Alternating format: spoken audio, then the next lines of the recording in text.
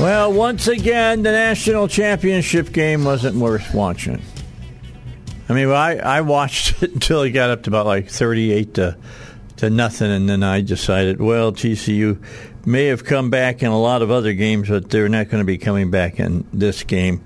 They lose the game last night. Georgia gets their second national title in a row, back-to-back, 65-7. FCC proved themselves once again in the championship game, did they not? So, and, I don't see, well, it's going to be interesting. We'll have to see what Georgia can do next year because they're going to have another quarterback. Bennett's leaving.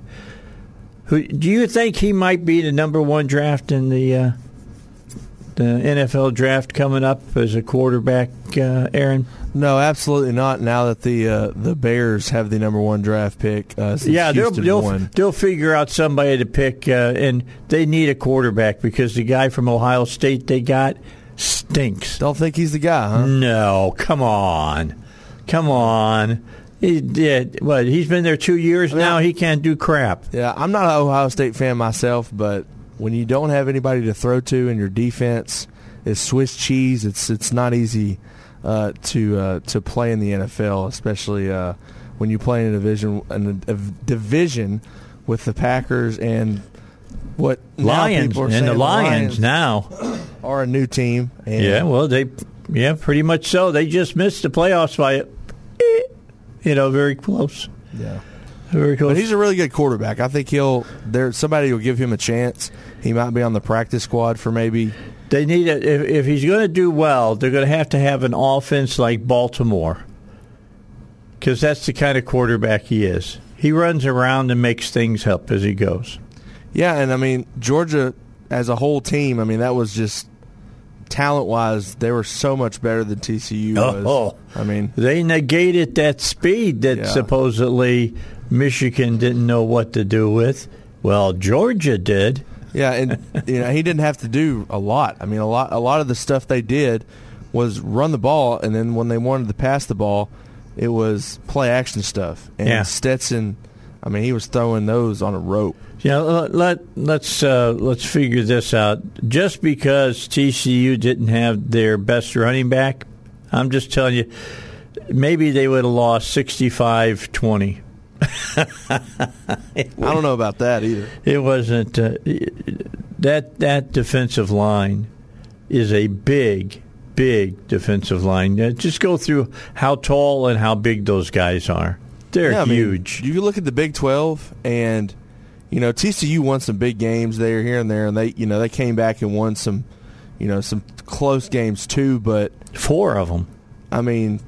You go look at the Big 12 and tell me how many of those teams have a defensive and offensive line like Georgia does. Nobody. And we talked about Michigan, being the team that was just and they're big over. too. Yeah, but they're not as fast as Georgia is. Yeah, Georgia's quick. They're like cats out on the field. Yeah, the defense they were just flying around last night. A lot of defensive coordinators love seeing. Guys that get after the ball on defense, not hanging back, and Georgia's got about 100 of those guys. Okay, so who's the number one quarterback coming out for the draft in the NFL this year? I would say, me personally, Bryce Young. He is this kid was the only reason I think Alabama was even in the conversation this year, because defensively Alabama was not up to par. I think that game we saw last night would have been a scoring just fiasco, because the defense of Alabama I don't think was very good this year. But then, I don't know, it goes back and forth for Bryce Young to C.J. Stroud, Ohio State, obviously. Well, Duggar's not bad. You know who he reminds me of? He reminds me of the Bears quarterback from several years back. Oh, Cutler? No. Way back. Oh. When they won the Super Bowl. You're talking about Jim McMahon. I'm talking. He reminds me of McMahon some. He's the kind of player. I mean, last night was one of those nights it didn't matter who was that quarterback. I mean, they could have had Johnny U back there, and it wouldn't have made a difference. It's that simple. I felt really bad for Duggan, I'm sorry, because he is a really good quarterback. Yeah, he didn't have a chance. Yeah, and it's crazy. His story is just as crazy as Stetson was, because he came into the season as the number 2 guy behind yours truly, his son Chandler Morris. Yeah. Okay, and then Chandler injures himself in the first game, and Max just takes the reins, and here they were last night. Kid had heart surgery along the way too. Yeah, it's amazing what he's done. So, see, the reason I ask is the Colts need a quarterback, and they got the number 4 pick this year. So some of those guys are going to be available. Yeah, not everybody's going to go for a quarterback. The Bears got the first pick. I don't think they go. Unlike you, they don't go for a quarterback. They need to get their defense fixed. So they'll get somebody. What's that? Who's that guy they got on Georgia that was running sideline to sideline last night? Big lineman. I'm not sure, but man, plays nose tackle. He was a freak. Yeah, I mean, he was. Now that would be an addition to your your defensive line. It's like Jordan Davis from last year, the big defensive tackle that's now with the Eagles. I mean, and he made a difference for him. Yeah, exactly. So that will be interesting. So, if you figure, let's see, who's 2 and 3? Was it Denver and somebody else that are 2 and 3? You talking about the draft? Yeah. No, I've got it pulled up right here, man. One is Chicago. 1 Chicago, 2 is Houston. So okay. Houston's obviously going to go after a quarterback. Yeah. And then you've got the Cardinals and then the Colts. So the Colts, Cardinals don't need a quarterback. No. They got a good quarterback. So the Colts could get, who knows? I'd love to see him get Bennett. I think he's a good quarterback. See, Houston's going to have a big decision, because Houston has got to find a franchise quarterback. They just fired Lovie Smith, who I think should have never been there in the first place. I think that was just... Lovie Smith hasn't been a big-time winner anywhere. No, it didn't. The hire did not make sense. No. 2 years ago, or last year when they hired him. No. But I think that's the big... They got to find a coach, and then they got to figure out which 2 they want, because I think C.J. Stroud and Bryce Young are your 2 best quarterbacks coming out. Oh boy! Then I'm liking what you're saying, because that leaves the Colts a chance to pick Bennett or pick Duggan. I mean, it's Duggar, to be honest. And I like Bennett just a little bit better over Duggar. I think Duggar or Bennett is a little bit of a more cerebral player. Yeah, Stetson can run the ball. Yeah, a lot of people weren't talking about that, and we saw that last Duggar can run the ball, too. He can, too, but you got to have an offensive line you can run behind. Yep. That wasn't there last night. No. I mean, even when they almost pulled off and came back and beat Kansas there in the championship game of the Big 12, it wasn't his offensive line that made, sealed off the edges for him and stuff. That was pure determination on his part. Yeah, Duggan's a dude.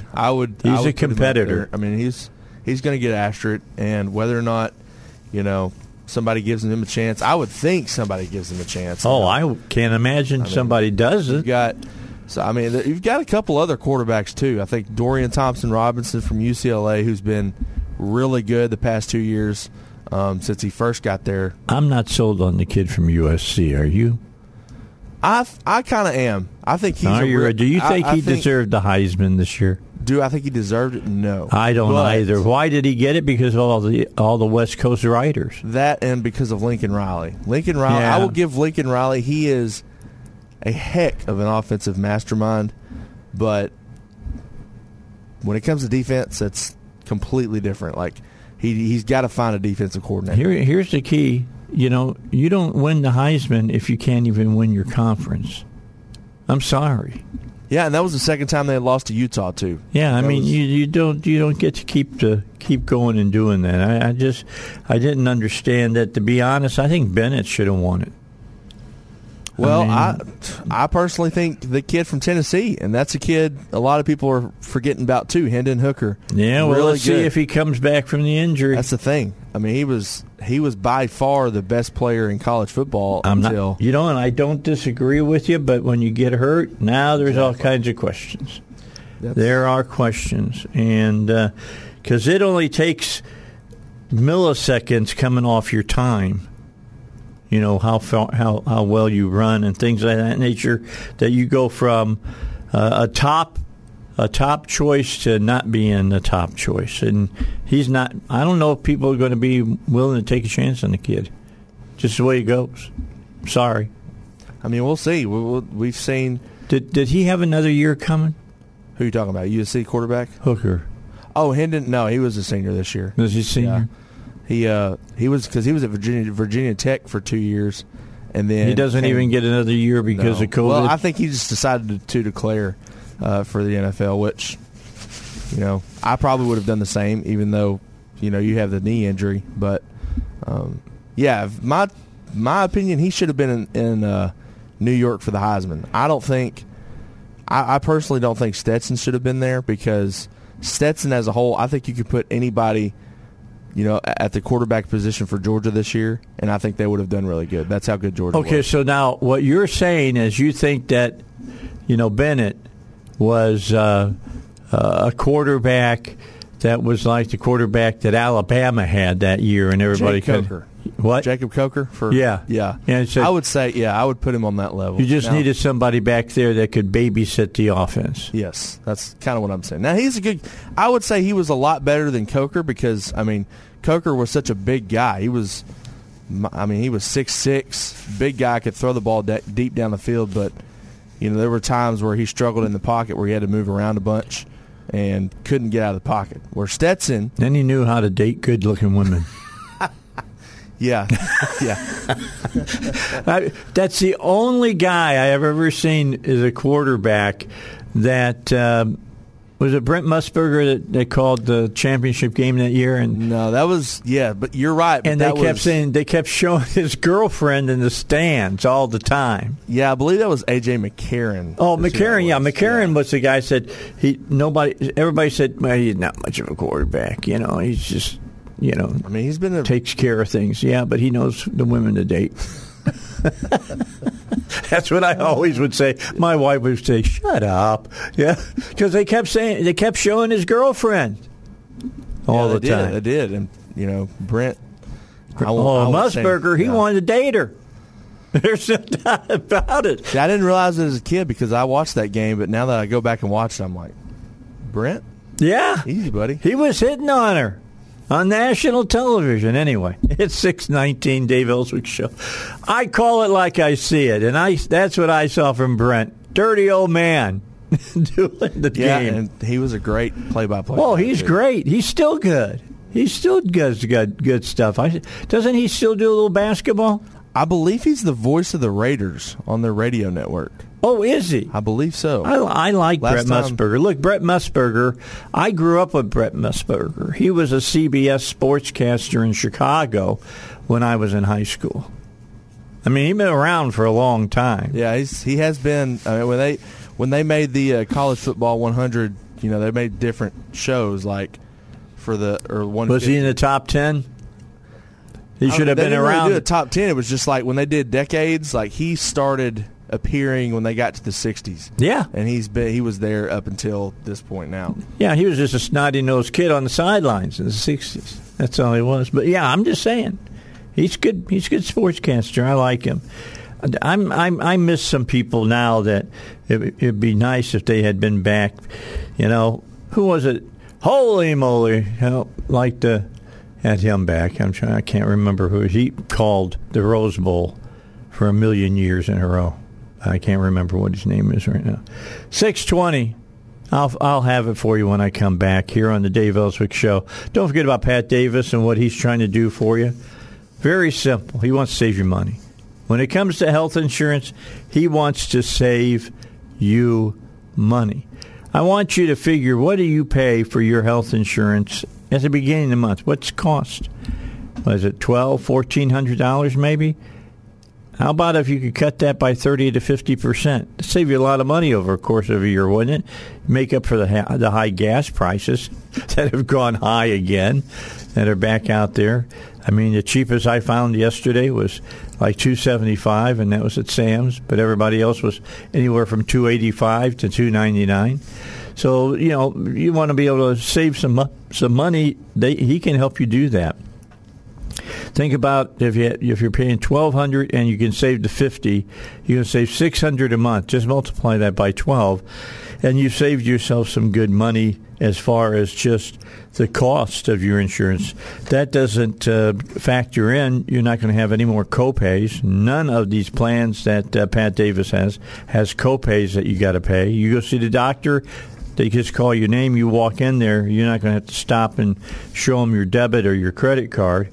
And when it comes to, the big price that you got to meet before it all kicks in, you're not going to have that either. He'll cut those down as well. So call or text him, 501-605-6935. Save money. All right? Save your money. You got better things to do with it. The number again, call or text 501-605-6935, or visit them online, yourhealthplanman.com. Okay, don't forget, at noon today, we will have coverage from the Capitol so that you can hear it via radio. If you can't make it down there, and you're not near any kind of, television, or you don't have your smartphone with you or whatever, you can listen to us cover the governor-elect. That's Sarah Huckabee Sanders, if you didn't know. And she'll be the first woman governor of Arkansas. She'll be taking the oath of office at right around noon. We've been notified about that. And yours truly, not me, yours truly, Aaron, will be anchoring that at noon today so that you can hear all the action coming from the Capitol. You'll hear the new governor's speech and all the pomp and circumstance. They got things underway for the session yesterday. I will be at the Capitol beginning on Tuesday, broadcasting at my new hours here on the air. A couple big changes there right off the bat. Instead of starting at 6, we'll start at 7. And instead of having to stop in the middle of the show and then tell you, hey, come on back an hour later, we're not going to do that anymore. I'll start at 7, and we'll broadcast until 11. And here's the reason we're going at 7.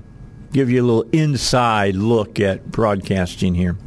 I sat down and talked with my GM, and he did the work. I didn't. He did. He took a look to see, not only here in Little Rock, but across the nation, what were the number 1 and number 2 hours listened to on radio every day. I thought it was 6 and 7. It's not. It's 7 and 8. We've changed since COVID. We've changed. Most people start listening at 7 o'clock, listening in their cars, basically, because they're on their way to work, and then listen at 8 o'clock. So we're going to start the show at 7. Now, let me ask this question of you, Aaron, because you have your degree in radio and TV. What's the third and the fourth most listened to hours on radio?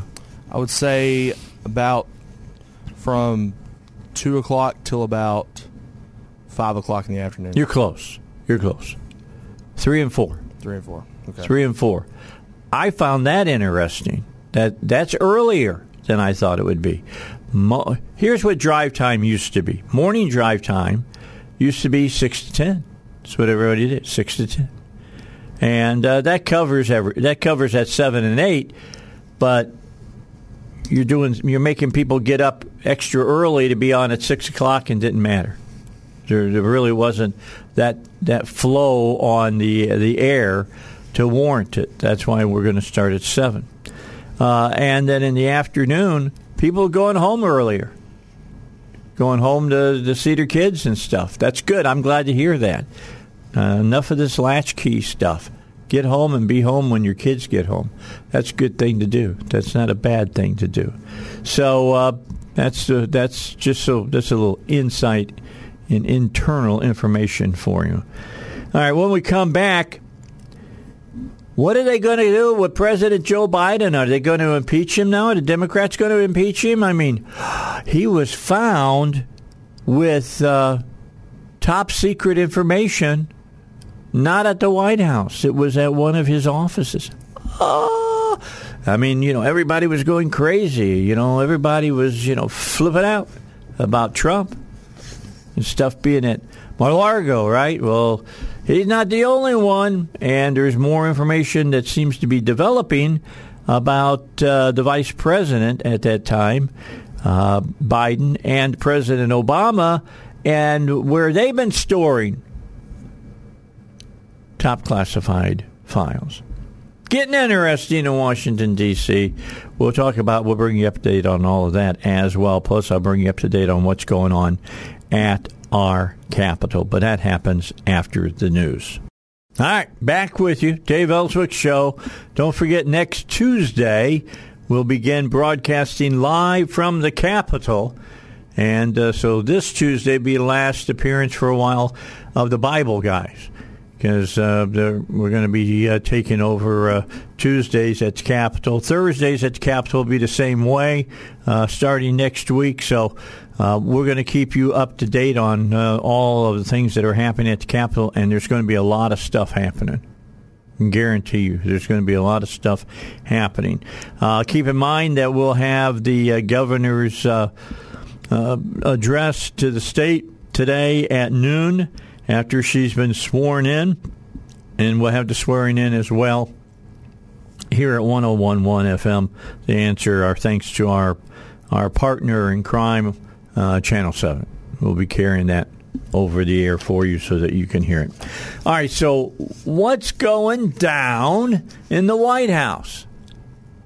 Well, President Biden, his legal team, the Justice Department, and the National Archives have known since early November, before the elections, that some classified documents, we don't know how many yet, created while he was vice president, were discovered locked in a closet. Locked in a closet in an office Biden used for years after the Obama administration ended. There's limited details about this.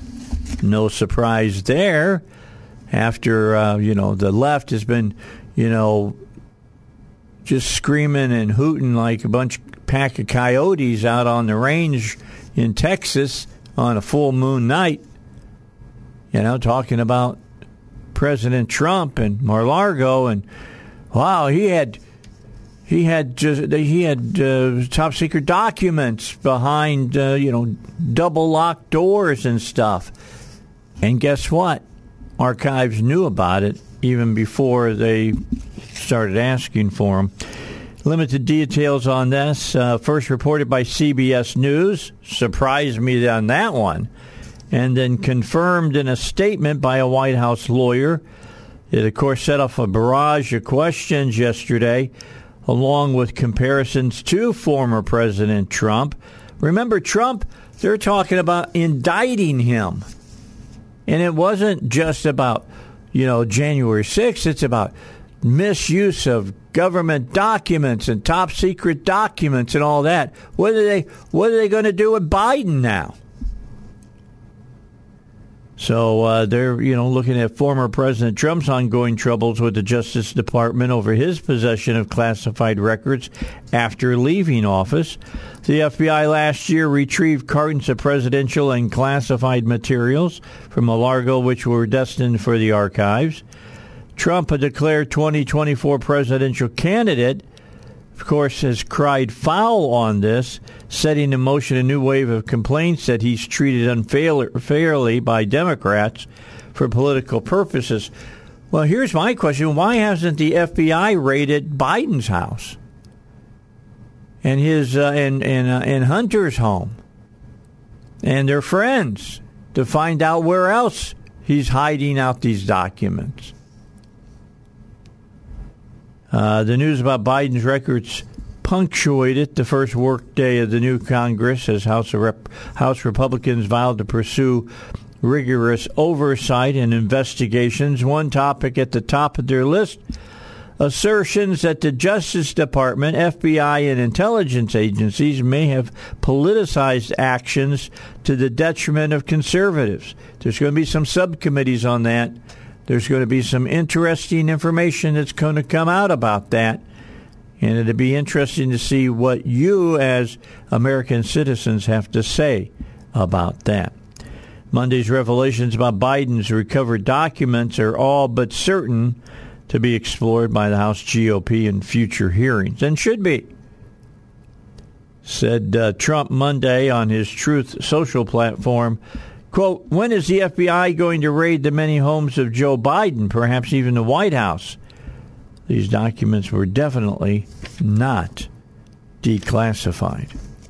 Reacting to the November discovery of the Biden classified materials, Attorney General Merrick Garland, at the time, quietly, just like a little church mouse, assigned the U.S. attorney in Chicago to review a small number, air quotes behind around that, of documents with classified markings, which were removed from the Penn Biden Center for Diplomacy and Global Engagement in the nation's capital and turned over to National Archivists by Biden's personal lawyer, CBS reported.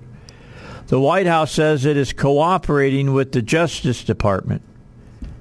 Now, if this is Trump, let me give you how the media is saying this, if it had been Trump. The Trump White House is stonewalling against the U.S. Justice Department. That's the way they do it. They would not say he's cooperating. On November 2nd, the day the material was discovered, that's 3 days before Election Day, almost a week before the midterm elections, Biden's consul's office notified the National Archives and Records Administration, which took possession of the materials the following morning, according to White House. Officials have not said why the matter was not disclosed publicly last fall. I wish I had the Jeopardy theme right now. I'd start playing it, and I'll take White House politics for 100, okay? Why was this matter? That's it, okay. They're just testing it. That's in case something like the big one goes up or whatever. Anyway, just so you know. I'll tell you why the White House didn't disclose it. It was right next to the election. What a question to say. That's amazing. The Biden papers came to light when the president's personal attorneys, quote, were packing files housed in a locked closet to prepare to vacate office space at the Penn Biden Center, unquote. Richard Sauber, special counsel to the president, said in a statement, it's unclear what the documents included, although sources told CBS that nuclear secrets were not among materials found in the closet. The Hill reporting differences in the Trump-Biden classified documents discovery. See, here comes the left. Da-da-da, da-da-da. We need a little Dudley Do-Right music going on here. Da-da-da, kind of music playing in the background. Because now they want to tell you, what's the difference between Trump and Biden? This is the way we're treating it differently. Trump is under federal investigation for the removal of hundreds of White House classified documents that he stored at his Florida estate and was slow to return, decisions that allegedly violated the Presidential Records Act, according to lawyers and analysts in both parties. The FBI last year acted on a search warrant at the request of the archives in order to search for and seize 200,000 pages from Trump's Mar-a-Lago property, including at least 100 classified or highly classified documents. Now, the Biden documents were discovered around the time that the Attorney General tapped the special counsel, Jack Smith, to oversee the agency's criminal investigation into Trump's actions. Officials have said the investigation tied to the former president concerns possible mishandling of government secrets and possible obstruction of justice or destruction of records. That according to the Washington Post. And you know whatever the Washington Post said about him had to be absolutely true. They would never lie about that. They would never mislead you about that. To oversee the review of what was locked in Biden's office closet, which they didn't even know was there, the Attorney General, who was traveling Monday with the President in Mexico, assigned John Losh, U.S. Attorney for the Northern District of Illinois, a real true Democrat, he's from Cook County, I'm sure, to conduct a review. He was nominated by Trump, the Post reported, adding that the FBI is also taking part in this. Oh, yes, the FBI, the snowy white, like ivory snow, FBI. The Penn Biden Center opened in Washington in 2018 as a think tank for the University of Pennsylvania, with Biden as the anchor for programs involving foreign policy experts and lawmakers. I'm sure that included China. I mean, I'm going to start calling Biden Sushi Joe. I mean, to be honest with you, with his ties to China. He worked there with a number of long-serving aides who also returned to the White House after his election, including Secretary of State Anthony Blinken and Steve Ricchetti, who previously served as the center's managing director and as a top presidential advisor to the White House. And that's where they stop on it. So where's the big difference here, folks? Are they just saying that the big difference is because there's something about nukes in the president's stuff? What did it say about the nukes? You know, did it have launch codes? I doubt it. And even if they did, they're not good anymore. They change those daily. As far as that's concerned, to make sure that somebody doesn't hack us and gets in and then we can, do you want to play, and do a little war games with us or something. That doesn't happen. All right. So anyway, it'd be fun to watch the Democrats squirm around now, and of course they won't have to squirm very much. Only CBS is reporting and Fox, the only two places that are really reporting on this. All right, let's get our next break in, and then we'll come back. We got more to talk about. They got the rules package, passed yesterday. Everybody said, can they pass it? Will they be able to get it done? We'll talk about that. Okay, we'll talk about it coming up here in just a moment. PI Roofing wants you to know that they are PI Roofing and Home Solutions. They're ready to do construction for you. Did the water that got into your house destroy stuff going on in your walls and things of that nature? If necessary, do you need some work on them? PI Roofing can do that for you. You don't have to try to go to all the different other places and get the big boys to come out to your house, because you'll be disappointed. They just won't want to come out. They want big jobs, not little jobs. You need a deck remade, like I'm going to do in the spring. That is one as well. PI Roofing take care of all of that now with their Home Solutions side, and don't forget they also take care of the roofs. They're not turning their back on roofing. That is the number one thing they do. That's what they're known for, and they will continue to be known for. But you just got to call them if you need some construction, want windows put in, things of that nature. Call them at 501-707-3115. I use them exclusively on my roof. I'm going to use them in the springtime on this construction. Then I'll report back to you on how it went. That's PI Roofing, PIRoofing.com. How you doing this morning? It's a Tuesday. I'm doing good. Yeah, that's because I got, the game last night wasn't close, so I went to bed early. By the way, the guy you were thinking of a second ago, Keith Jackson. Yeah, Keith Jackson. Absolutely. Great caller. I mean, Kirk Gowdy was good, too, but Keith Jackson was, he did the Rose Bowl forever. He's still around, isn't he? No, he did not. Passed away in 2018. Oh, did he? Okay. I missed that. Anyway, yeah, that's great stuff. He was a great sportscaster. Now, Vern Lundquist is retired, hasn't he? Yeah, Vern is retired, I think, but I think he still does some stuff on the side. Because he did the SEC forever. Oh, yeah. Ever. So they brought Brad Nessler in, and I'm glad they did because I love... Yeah, he's good. He knows his stuff. I'm a huge fan of Brad Nessler. He's the voice of, NCAA college football and video games for years. And he knows his stuff. Yeah. That's what's important. You got to know your stuff.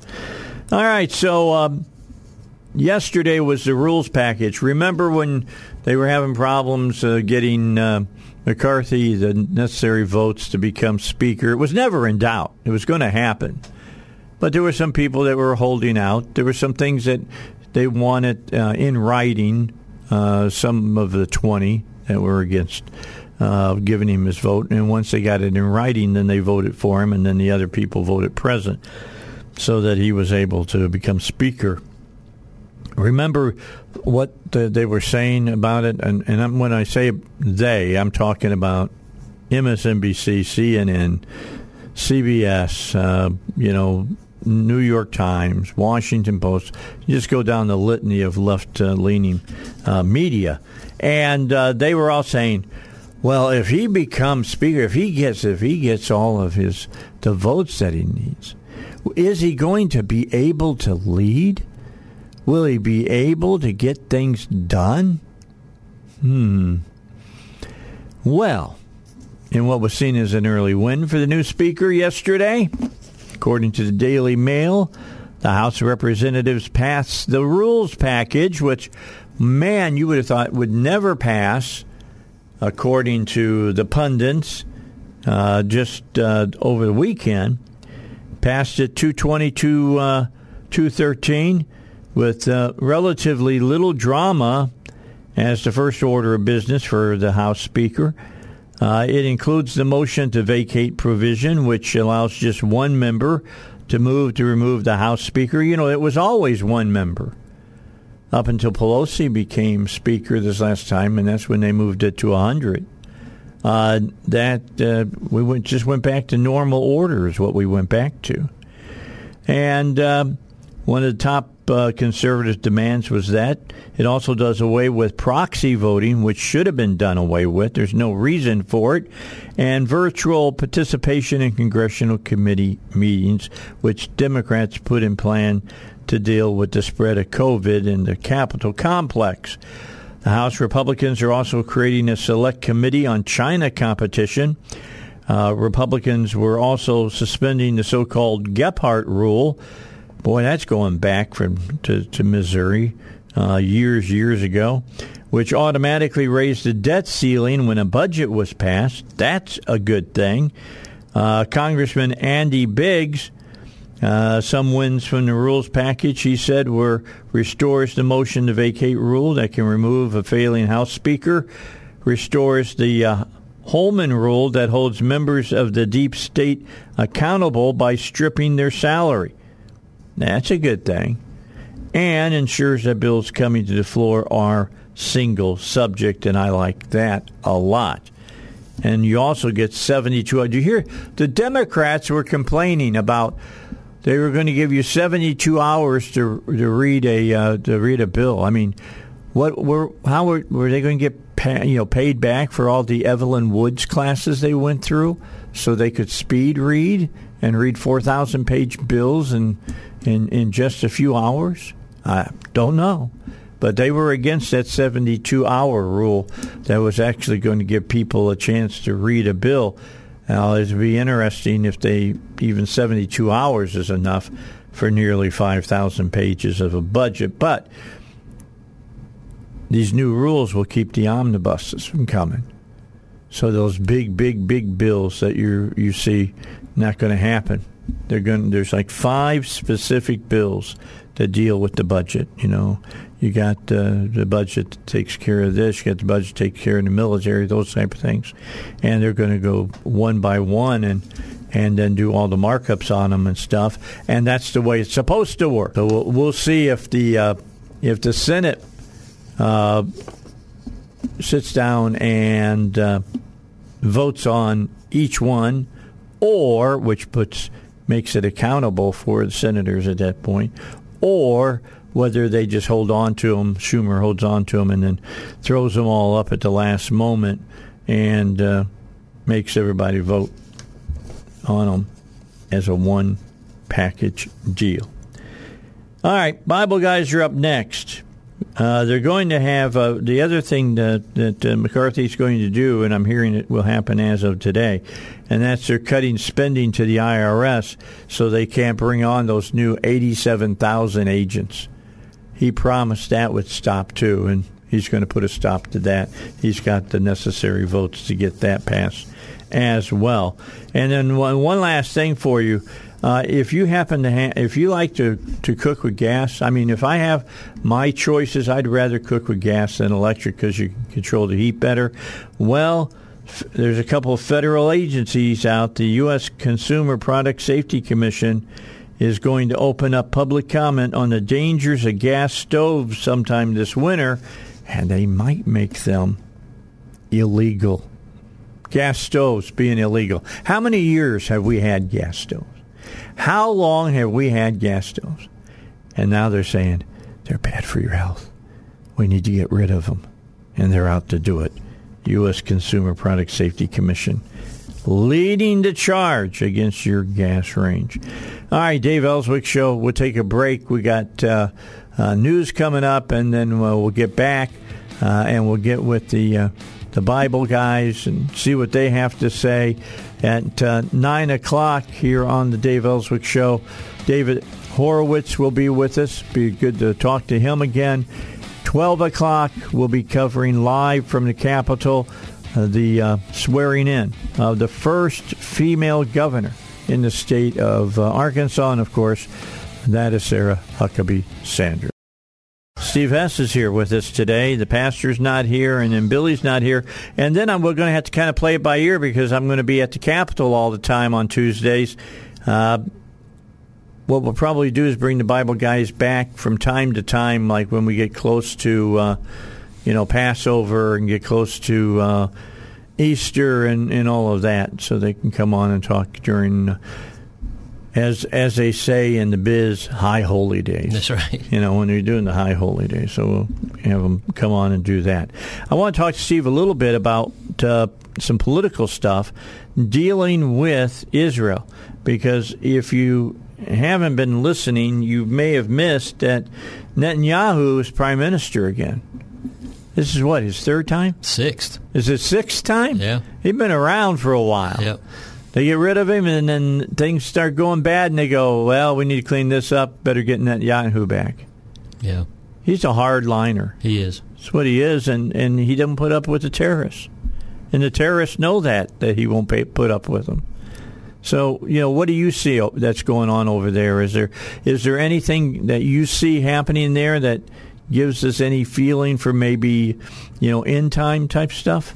Well, not so much for him in being the prime minister, but you will, if there's anybody that's going to really push against the Iran issue, it's going to be him. So most of the other guys are just kind of tap dancing around of it, but I just have a feeling that he's the one guy. If something's going to be done militarily, I think he'll do it. And so I wouldn't be surprised if we see, whether it be, the news is reporting that us and the Israelis are like doing practice runs and that kind of stuff, and I would look at that more of just as a warning. That kind of stuff, I would imagine, is all that is. It's just a little psychological warfare. Well, as well as I do, PSYOPs is a huge part of what you do with other countries. However, we want Iran to know that we are prepared for every contingency. Yeah, and I would imagine that, because there's a lot of stuff that's been happening that would be, it just looks like they're losing electrical power or things happening and then, people getting assassinated. And I would imagine you'll see more and more, because I think that, I don't know how many people know that the Israelis have a thing called the Samson option. So I would take very serious when they say we are not going to let Iran get a nuclear weapon. Because so what is the Samson option? Bring us up on that. The Samson option is that they will not go into captivity again. They will not, another Holocaust will not happen. And if they feel like they so they'll pull the pillars down on top of them before they'll let it happen. That's right. So when Samson was about to die, he just said, let me take out, one more. And And so he pulled the pillars down and I think killed like 300 Philistines in the process. So they have said that if it looks like we are about to be overrun and we will not go into the nations again, we will make the entire Middle East glow and we will die our own way. And so they didn't use the word glow, but yeah. Yeah, I understand. Yeah, but they said we will not. So if we're going to lose, then we're going to take out the Middle East with us. And they were actually very close to implementing that. I wrote a paper when I was in the academy, and it was when I think Golda Meir called Nixon and said, we've taken the arming devices off our nukes. We're about to lose. If we don't get help soon, it's about to happen. And so Golda Meir, that's a name I haven't heard in a while. Yeah. So they're a tough chick. Yeah, she was. But so when they start talking about this, and since, because we're not talking about Saudi Arabia or Jordan or Lebanon or anybody else, we're talking about the Iranians who have made it their whole mission to destroy the nation of Israel. So when they say if they get a nuke, they would have no problems because their theology is a little bit different than the Sunnis. So they're Shia. And their theology is that they believe that they need to bring about war and chaos in order for their Messiah, known as the Mahdi, to come. Yeah, they got a big dude that's supposed to show up, right? Yeah. And he needs to come and bring peace and submit and make the world submit to Islam. And so, we have a similar view in the sense that there will be this big end-time battles and wars, and then Jesus will come back and set up and rule and reign. But they believe that they can, hasten the coming of the Mahdi by creating that environment. And so if they can cause the war to happen, if they can destroy the infidel, the Jews in the land, then so be it. So there's no doubt that they're not trying to get nuclear weapons because they need some energy. Well, you got to watch. You need to watch Iran because they've been the stuff that's going on with Russia and Putin to get the parts that he needs to repair his tanks and things of that nature. He's getting them from Iran and he's getting them from North Korea. That's basically that's his big supply chain. It's not China. China kind of backed off a little bit from Putin because we started doing a proxy war with the Ukrainians. So China, as strong as China thinks that they are, they're still not as strong as our military, and right. I think they know that. Yeah, no, that's why when they're successful, and not to be the bearer of bad news, they're going to take us down economically. It's not. Well, they're working on that hard, right? Yeah, they are, because they know they can't take us on a full frontal war. They cannot. Neither can Russia. So I would imagine that you would probably, if people who are in the real big to know behind the scenes kind of stuff, that Russia and China have been working on that. And some have speculated because they and India have been the biggest purchasers of physical gold in the last 10 years. So you're starting to see, what's that thing called? The Rumani. It's another currency that's been a gold-based backed currency. So some speculate that's why they've been the biggest purchasers, because they're about to say, hey, look, America's in debt to its eyeballs. We're not. We've got gold. They don't. Get away from the dollar. So you think it's going to be China tries to do that, even though they manipulate the currency, their currency all the time? I think that's the only way that they can eventually be successul. So back to the Israel thing. Although they may buy up all our land and own the United States. Right. Well, but some have also said that that's not really true because they couldn't survive without the money that we spend and the goods that we buy. That's true too. But it depends. It could be part of their long-term plan to go, well, if we get all of our business over here, we could actually shut them down. And we saw part of that with COVID, and that's why we're having supply chain issues. And if they're willing to make those sacrifices in order to get us out of everybody's business, then they may do that. That'd be interesting, because if we decide to do what we should do, and that is start making our own drugs and things again here within our own borders, although the left is doing everything they can to erase our borders, right. That puts us back in a strong position again. But we'll see how that works out. Yeah, but the other thing back with Israel, they have kind of their system is a little crazy. So there was when I was up in New Jersey, I was talking to a guy that just moved back here from Israel. And he said he loves the American system much more than the Israeli system. Well, there's some, consistency, continuality to our system. Because he said, even though I'm a guy that would love to see another party, just to kind of end this, mom and dad fighting all the time and just have somebody kind of mix it up a little bit. But he said with the problem that they have over there, they have so many parties. They have like 30 parties. And so when they have to get all these coalitions and they have something else that they're allowed to do, and if they ever have a vote of confidence.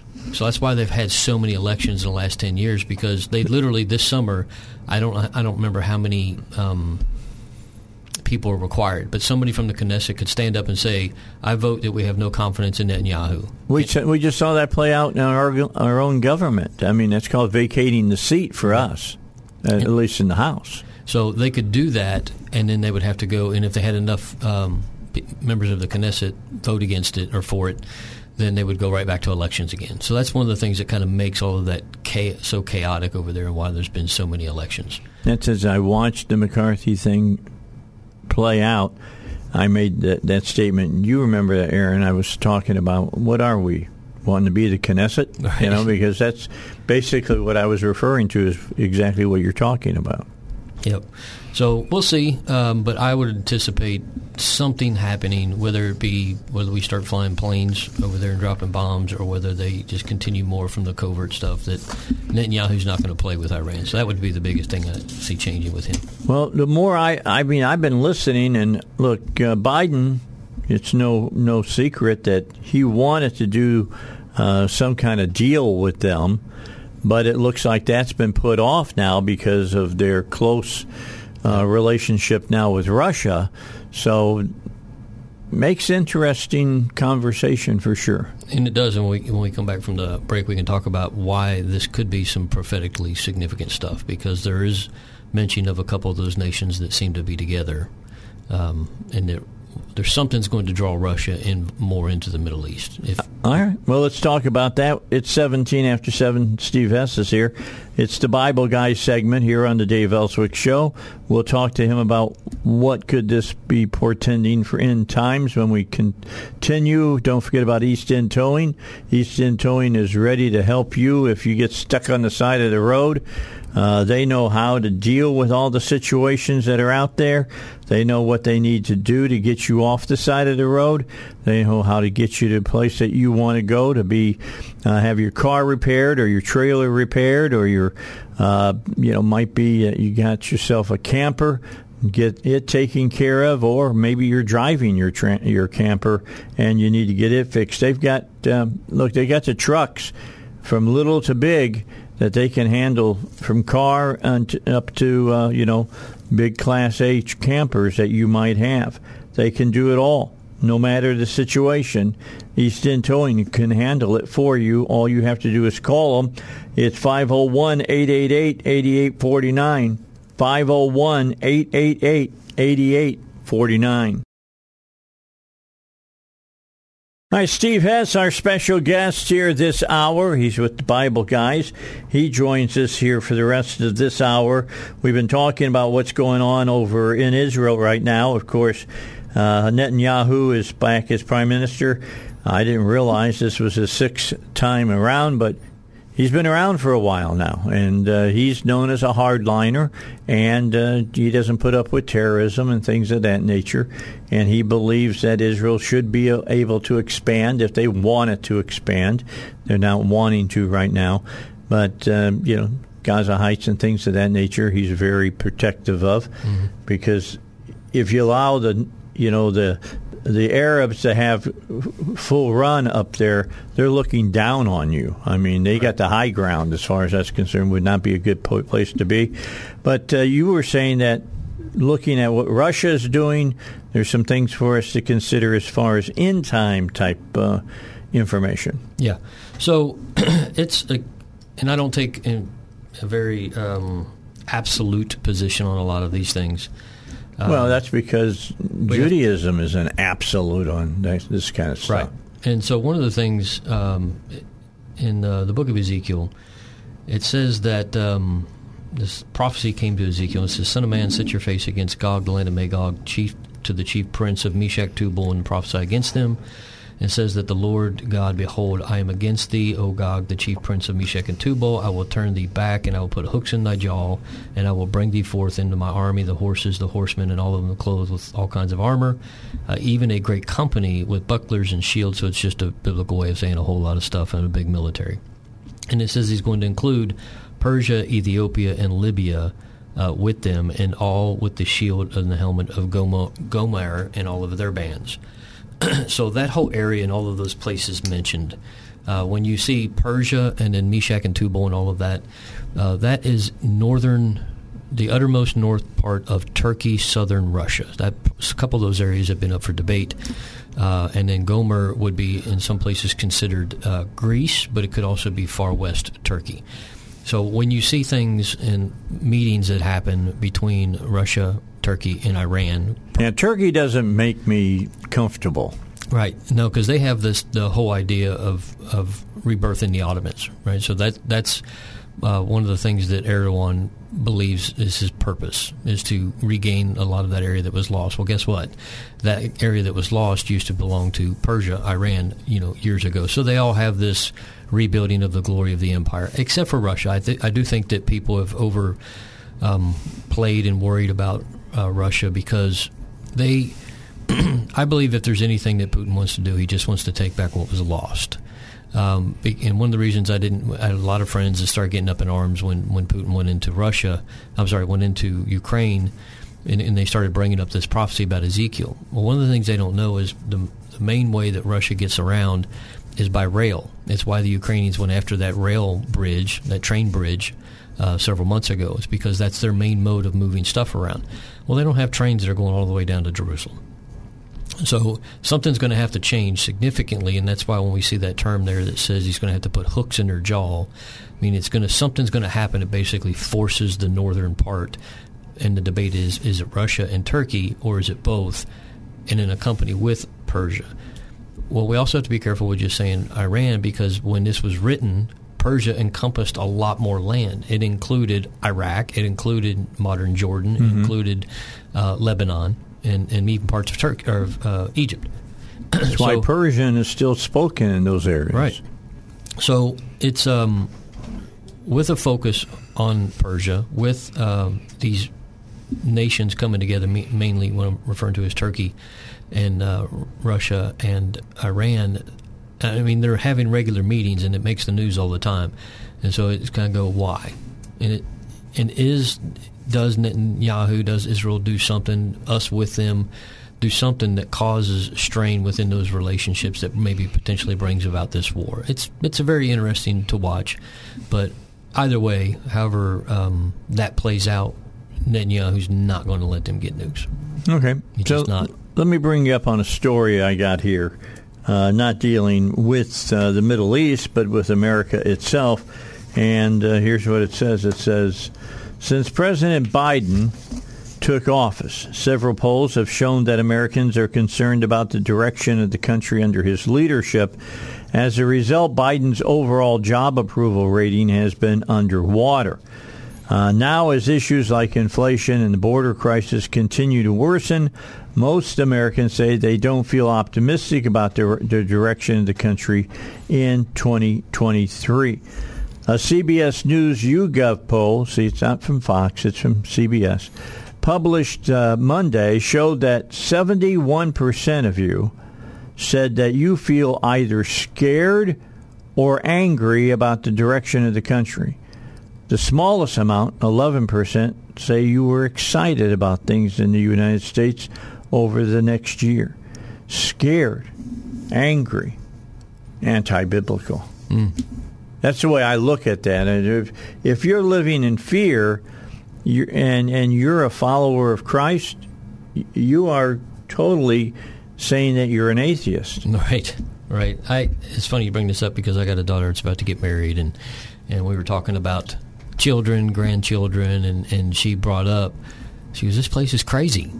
It's always been crazy. And I used the example I used to her is I said, yes, but it's not as bad as you think it is. And then and she's engaged, politically and listening to a lot of the stuff, and she'll hear all that stuff and get a little nervous. And I said, well, let me give you an example.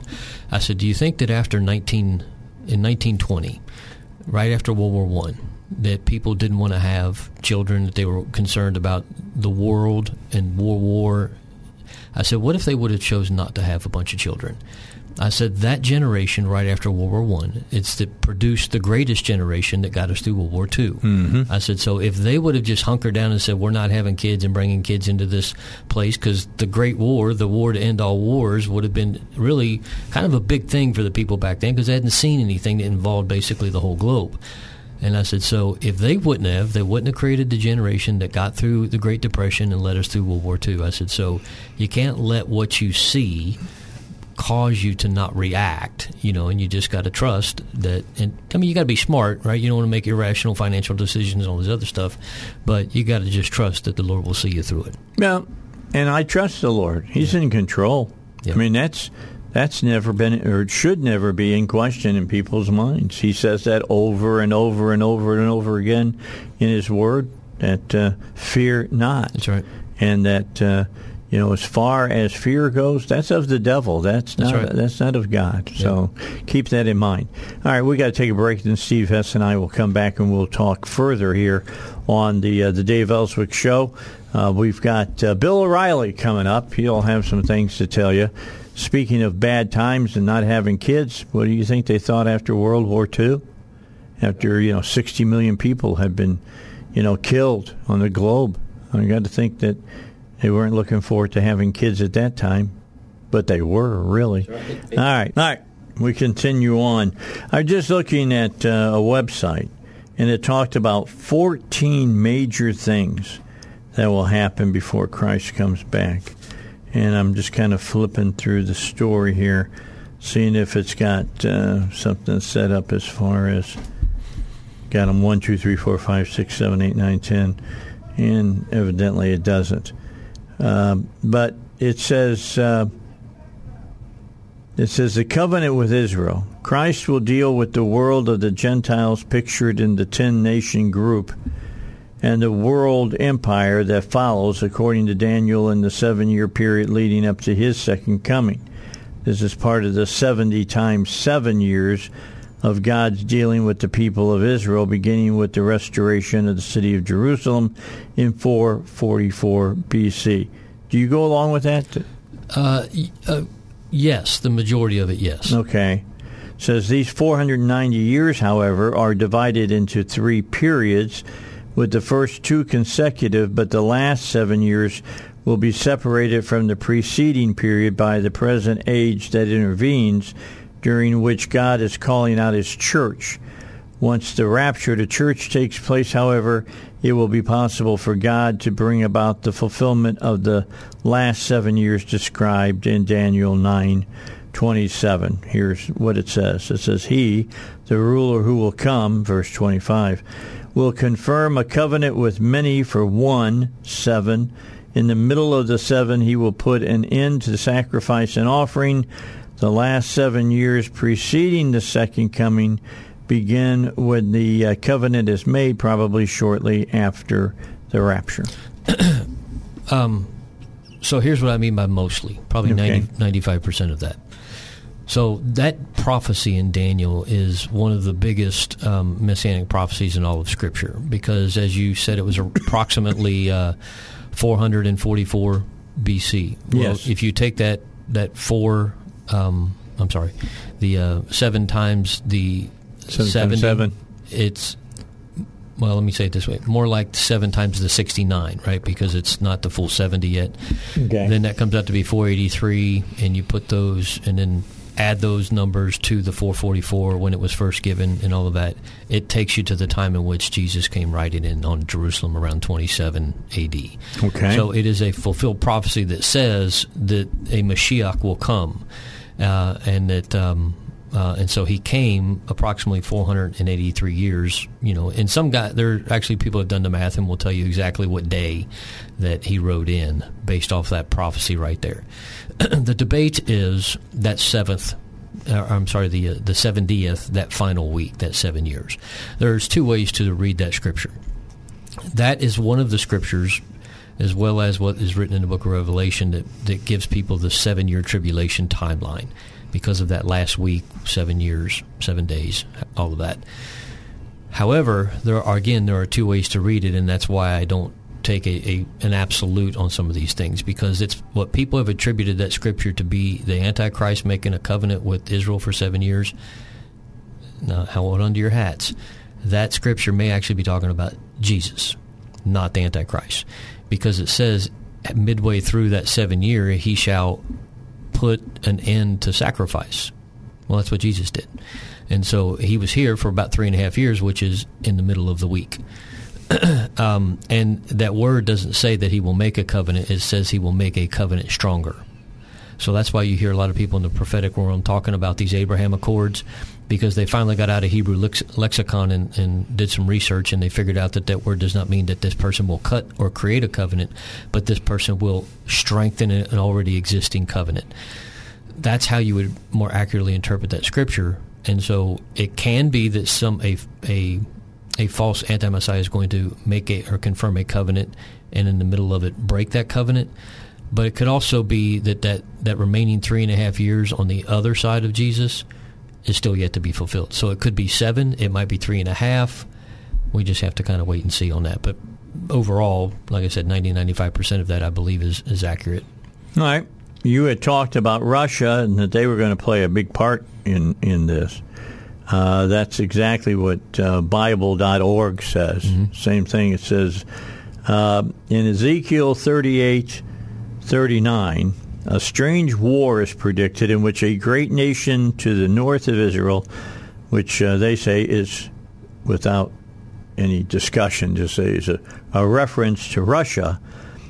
See verse 38:6 and 15:39:2.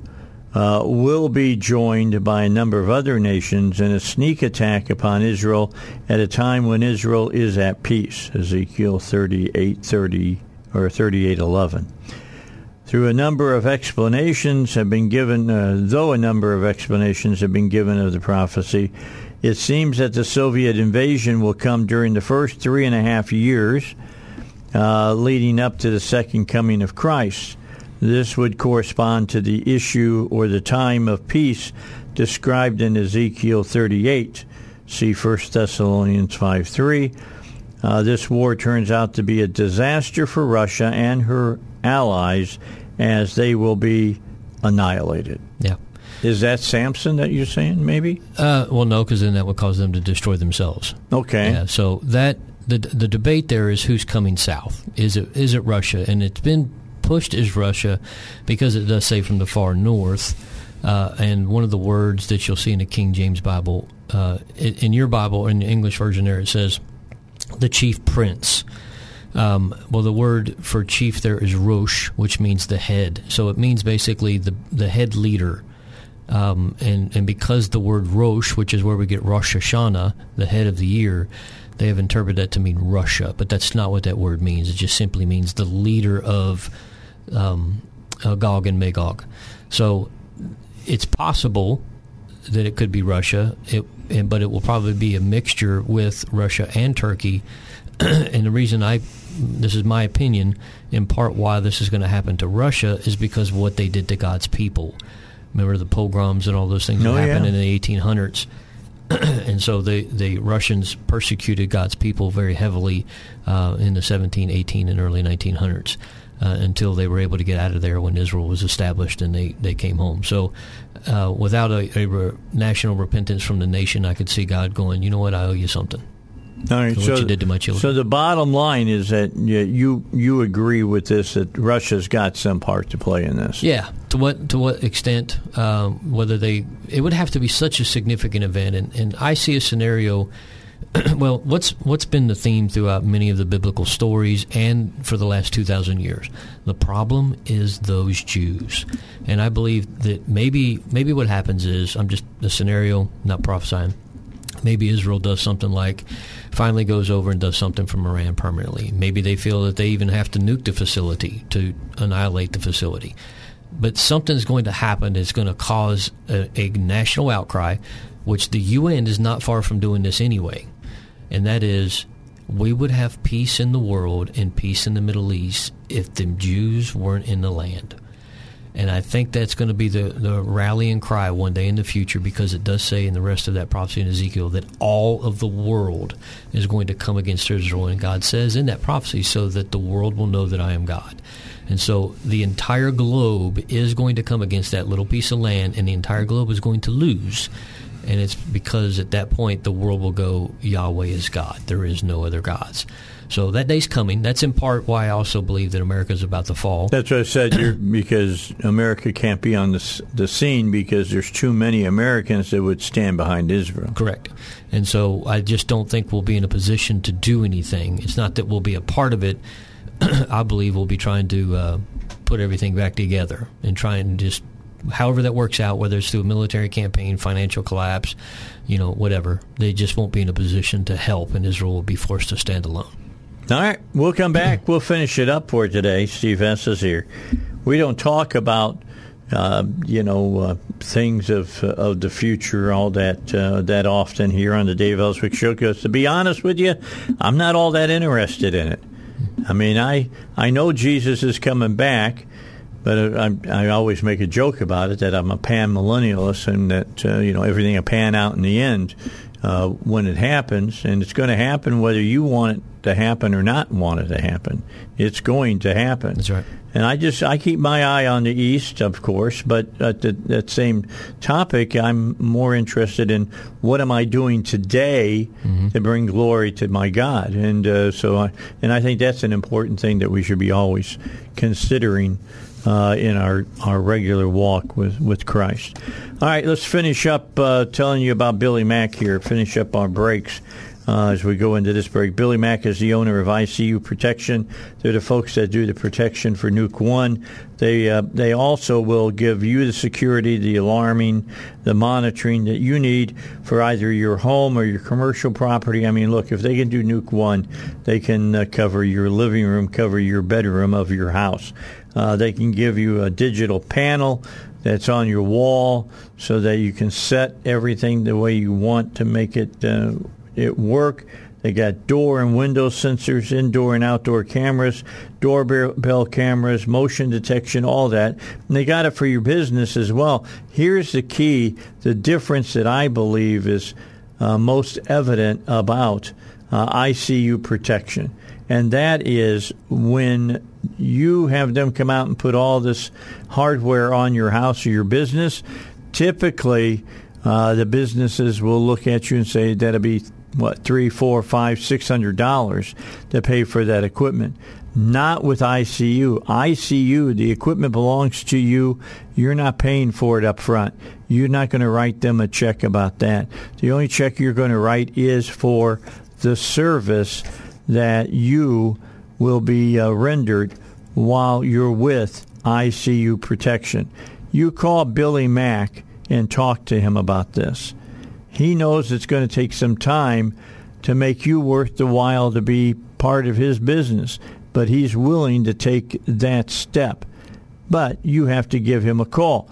I belong to ICU Protection because they do the job and they do it well, and I feel very secure in my home because of that. Once I set it up and arm my system, I know that it's going to be awful difficult for somebody to get into my house without letting me know that they're coming in.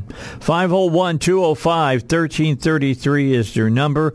You call them today, they can get you hooked up by the end of the week, I'm sure. 501-205-1333. Talk to Billy Mack at ICU Protect. All right, so we gotten into epistemology here on the Dave Elswick Show. That means the study of future things. That means, late great planet Earth kind of stuff. So that I say that way because it's the easiest way that you understand we're talking about Second Coming of Christ. And look, Late Great Planet Earth was a great book, but really was a bunch of fiction.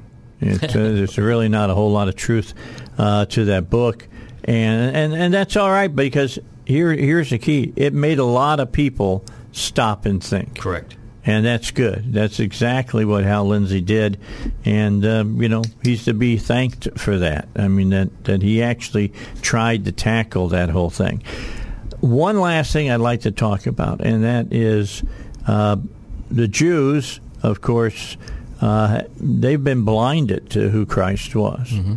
And there is a time, and that doesn't mean that God made it that they can't see. It just means because they're so bound and determined to be, sunk into their own traditions and everything that they can't see. Mm-hmm. So when is that going to change, Steve? Well, like all things, there's multiple views on it. No, okay. So some believe that the turning will come in the midpoint of the 7-year period when it says that that anti-Messiah, the belief that, like Hal Lindsey put forth, is that when the anti-Messiah breaks that covenant, and then the Jewish people's eyes will be open to realize that they've accepted a false Messiah. And that's what's going to lead to the 144,000 the book of Revelation talks about, that there's going to be this big outpouring of revelation to the Jewish people. Romans 11 speaks about that, says that if their blindness and if their forsaking of the Messiah brought salvation to the Gentiles, then how much more will their acceptance? So there's going to come a time when that acceptance comes, and so some believe that will lead into the end-time revival that the book of Revelation speaks about, because it'll be led by those 144,000 Jews who have seen, as Zechariah talks about, they will look upon the one whom they have pierced. Now, okay. Now, before you go any further, okay. I got into a discussion with this over the weekend. Who are the two prophets that show up during this time? The speculation is it's Moses and Elijah. Okay. Some say it will include Enoch because he didn't die, because he was taken, and Elijah because he went up as well. Because they'll use things like the book of Hebrews, where it says it's appointed unto man to die once, and because they didn't die, they expect to be the two witnesses. I think it's the Elijah and Moses, because of all of the language that's used in those surrounding chapters around those two. Are almost exactly all of the plagues that happened in Egypt are quoted, and then calling down the fire from heaven, which is something Elijah did. So it seems, though, that the allusions there are to it being Elijah and Moses. Okay. Yeah. That's all I need to know. Go ahead. And then the other view on when the Jews will accept is when they actually see him split the sky, and then they will look upon him whom they have pierced. And so that's another view, is that it'll actually be when he's coming back and about to set his foot on the Mount of Olives. Because it says when he comes back, he'll roll the sky back like a scroll. Correct. And so I tend to lean towards the view that they will see, and then they will be the leaders of the end times revival. And now I do believe they're going to be pushed. The Bible itself calls them a stubborn, stiff-necked people, and I believe that they're going to be on the verge. And the way I say it is, they're going to have one foot in the land of Israel and another foot in the sea, the Mediterranean Sea, and they're going to be in a position where they're about to lose again. And then I believe that their revelation will come. Now, whether that is one view, or whether they just, God just opens their eyes and all of a sudden things just start happening. We don't know. But there is going to come a time, and Israel being back in the land is a very significant piece of that, because when Jesus was about the week, Palm Sunday, he wrote in and said, "How I long to gather you, but you are not willing." And he said, "You, Jerusalem, will not see me again until you say, 'Blessed is he who comes in the name of the Lord,'" which is, you will not see me again until you acknowledge I'm the Messiah. So in order for that to have happened, Israel had to exist and be back in the land, and Jerusalem had to be in control of the Jewish people's hands. So I believe they're going to make that declaration in the midst of that 7 years, not at the end of it as it's coming. All right, Steve, always a pleasure. Yes, Thanks for coming in today. Dave Elswick Show, I'll be back at 9. David Horowitz will join us, former communist. His parents were, not anymore. Right. Let's see what he has to say here on the Dave Elswick Show. All right, final hour of the show today. Let's get it underway. One of my buddies is on with us today. Man, I have a lot of respect for. He's written multiple books.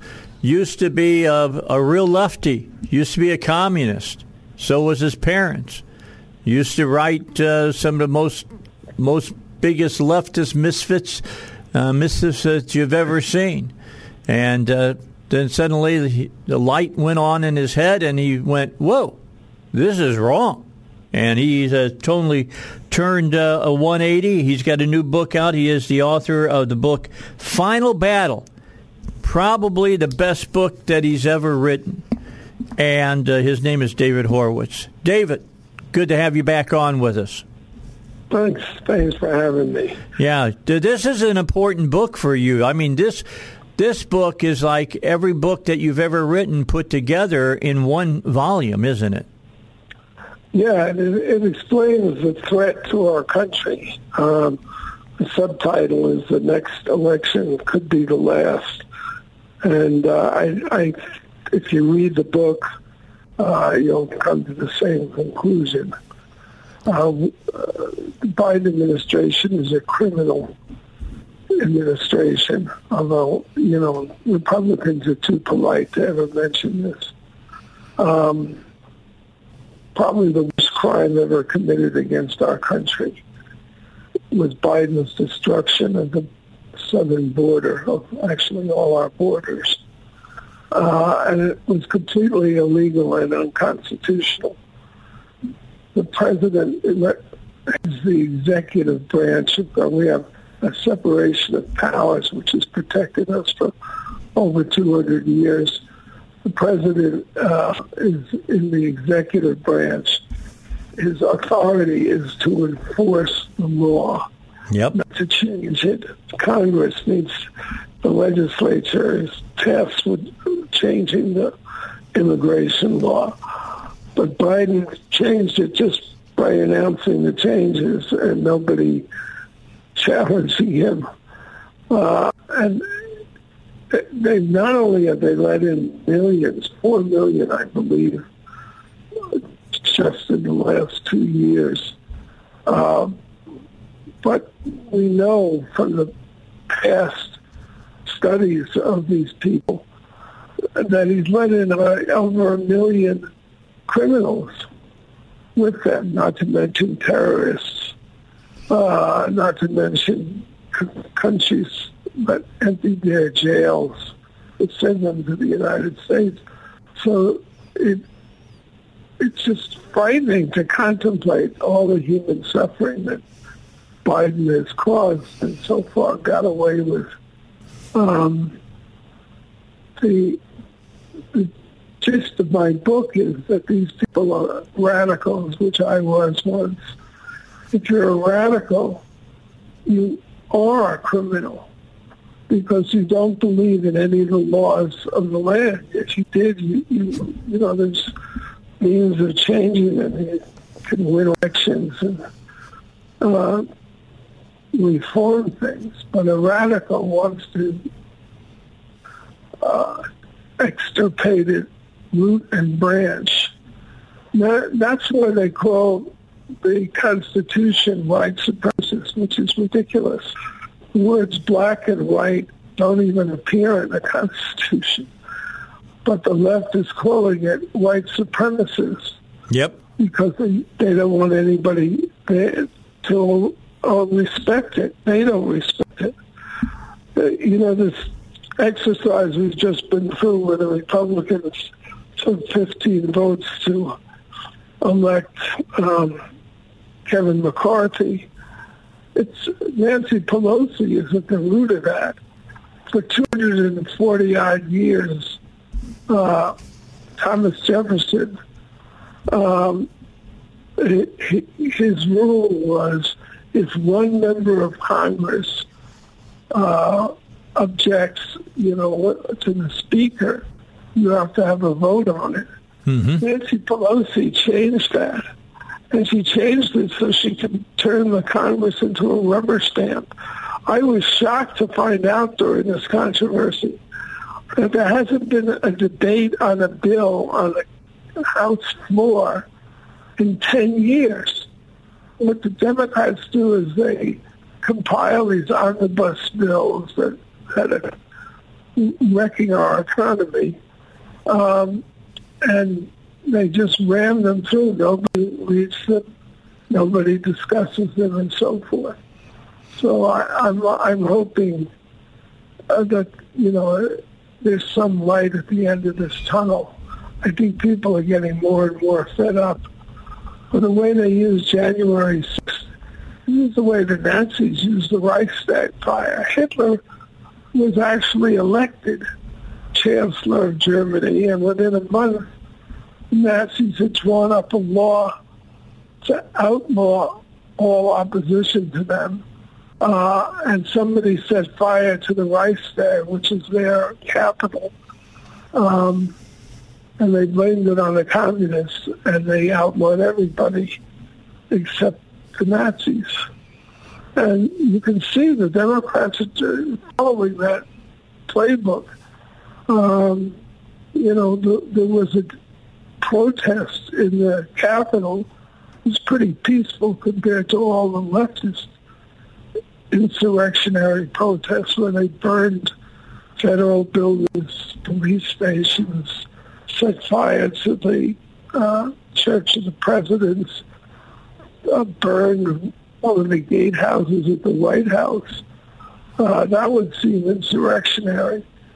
But the Democrats immediately came out and called this protest in the Capitol an armed insurrection.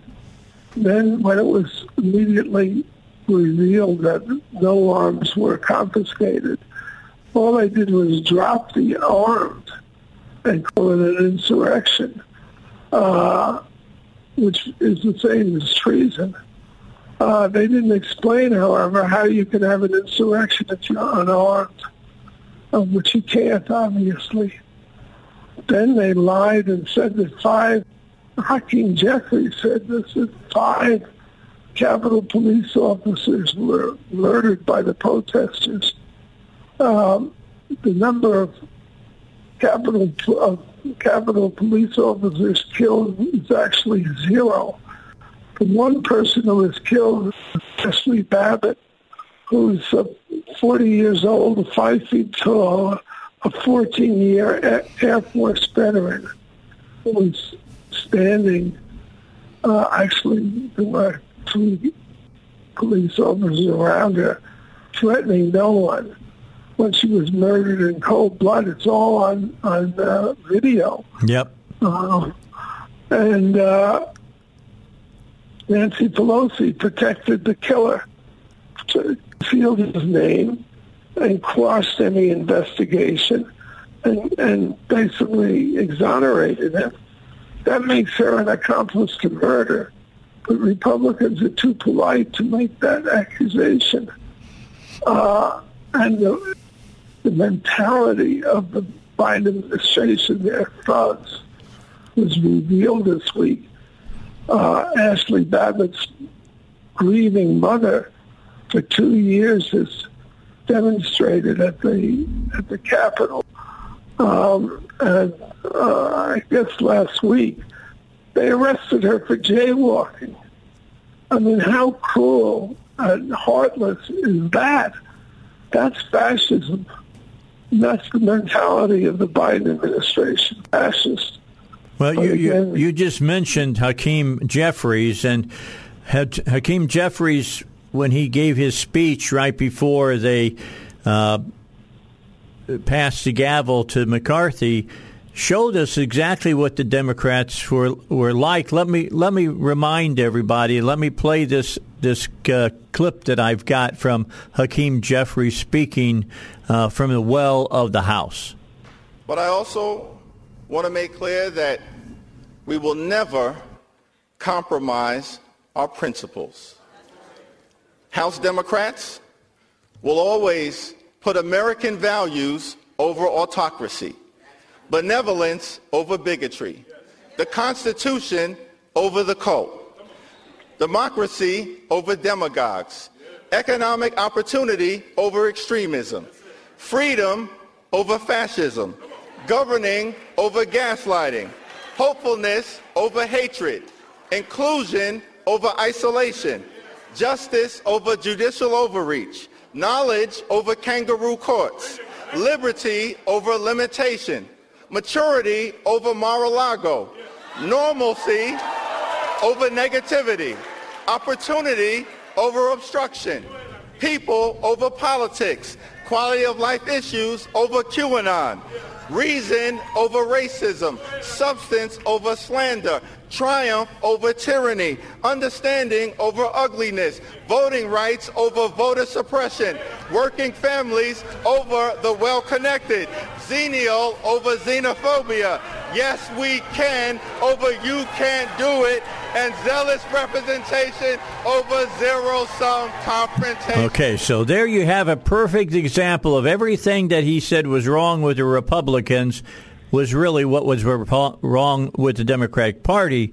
But he showed his hatred for this country. It just came out in this overflowing, speech that he gave. Yeah, they're thugs. They're gangsters is what they are. This thing about voter suppression, there was a bipartisan commission headed by Jimmy Carter and James Baker, who was Bush's chief of staff in 2005 because of the 2000 election, which had to be decided by the Supreme Court. And it was for election reform that would make it more difficult to cheat or for irregularities to take place.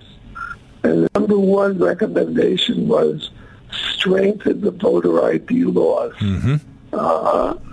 which the Democrats, it's very Orwellian. They call it, they're very good at this, by the way. They call it voter suppression. Everything the Democrats organized a massive campaign to fix the 2020 election. 600 lawyers and 10,000 volunteers set out to change the election laws.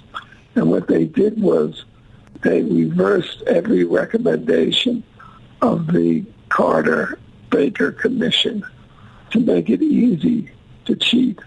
And we just saw that in Arizona. The Democrats have destroyed Election Day. Now you can vote for votes in advance of Election Day. And they have, they're very good at organizing, so they get out all of their supporters in the pre-Election Day period. And Republican support is concentrated on Election Day. So guess what? On Election Day, 60% of the voting machines in Arizona were not functioning. 60%. That's such a naked theft.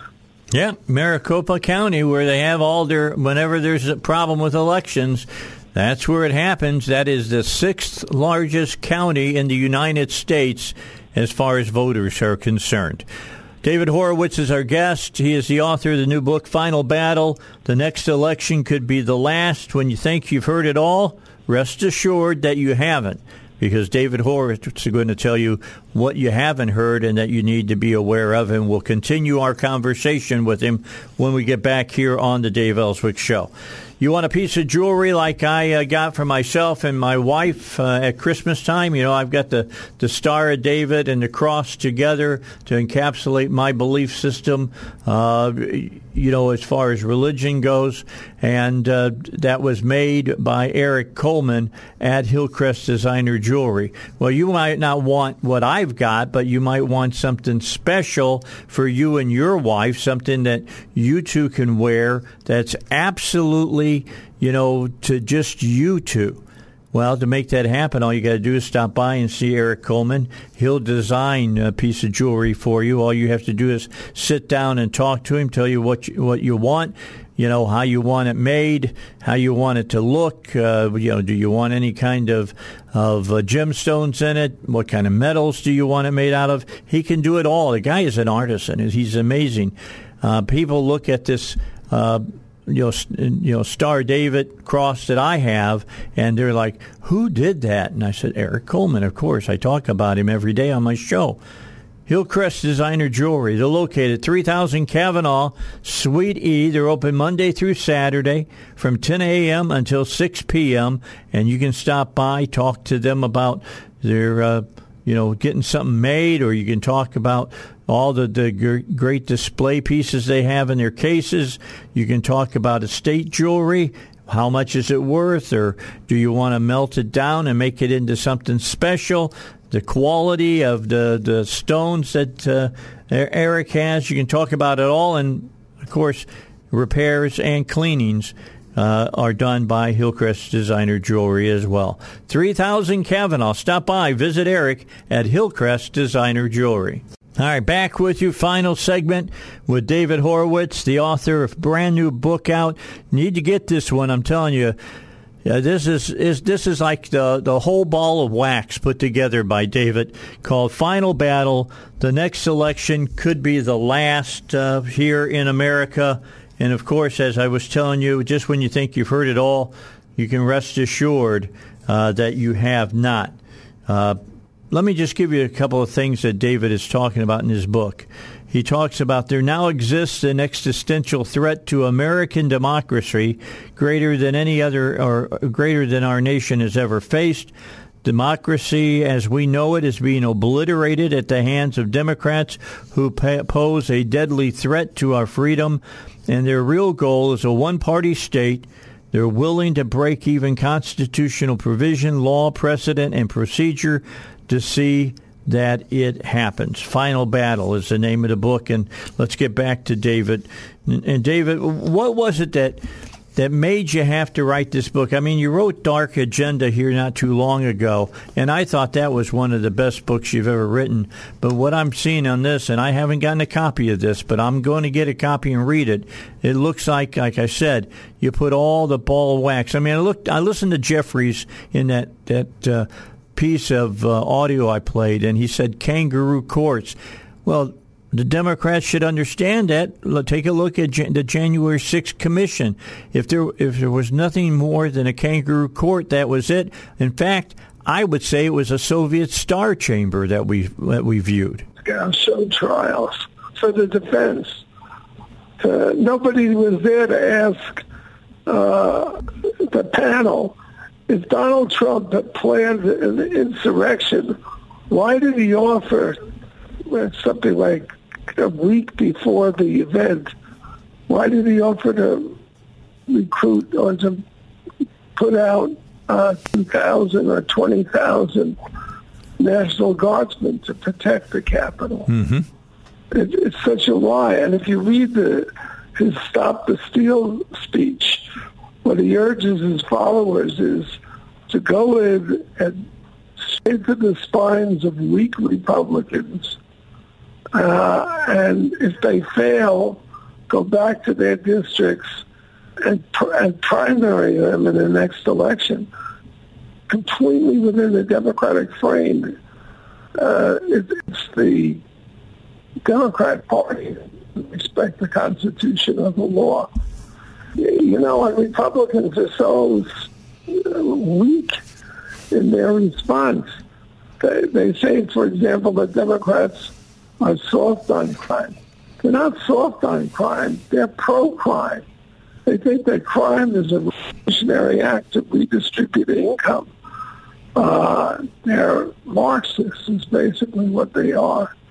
I know this very well. I've watched for 50 years from the time of the Democrat convention in 1968, where they staged a riot to destroy the election chances of Hubert Humphrey. I watched the left steadily take over the Democrat Party. It's a very radical party now, and very devious, and it lies. The lies that it tells are hard to believe that people would think that anybody would believe them. But they lie about everything at the top of the hat, starting with the president himself. Well, whenever they say... He blames the border crisis on Republicans when Democrats control all three branches of government, and the border was destroyed by Biden personally on his inauguration day with 62 executive orders that dismantled all the protections that Trump had put in place. Yep. We've never had a worse human being as president.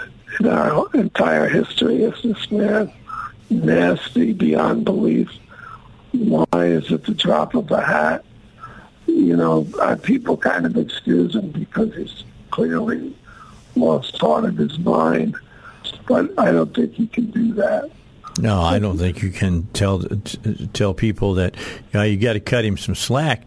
You don't want to cut him some slack. He's destroying our nation. I'm wholeheartedly with you on this. Final Battle, new book. The next election could be the last, by David Horowitz. David, thanks for the time. We appreciate you joining us here on the Dave Elswick Show. You're always welcome here. Anytime you want to be on, send me a text or an email, and we'll make it so. All right? Okay, Dave. Thank you. All right. We'll talk to you later. David Horowitz here on the Dave Elswick Show. It's a book that you need to read. Let me talk to their people and see if I can't get a couple of free copies and give them away on the air here on the Dave Elswick Show. All right, come back. We'll finish it up for the day. Don't forget to coming up later on today, 12 o'clock, the swearing in of the new governor of Arkansas. Today, here on the Dave Elswick Show. Tomorrow on the show, we'll get it underway at 7 o'clock, of course. I'll be on at 6, but at 7, we'll be talking with our congressman and what's going on up there now that we got the speaker's fight done. We've got the rules package passed. What are they excited about seeing happening in the new General Assembly there in Washington, D.C.?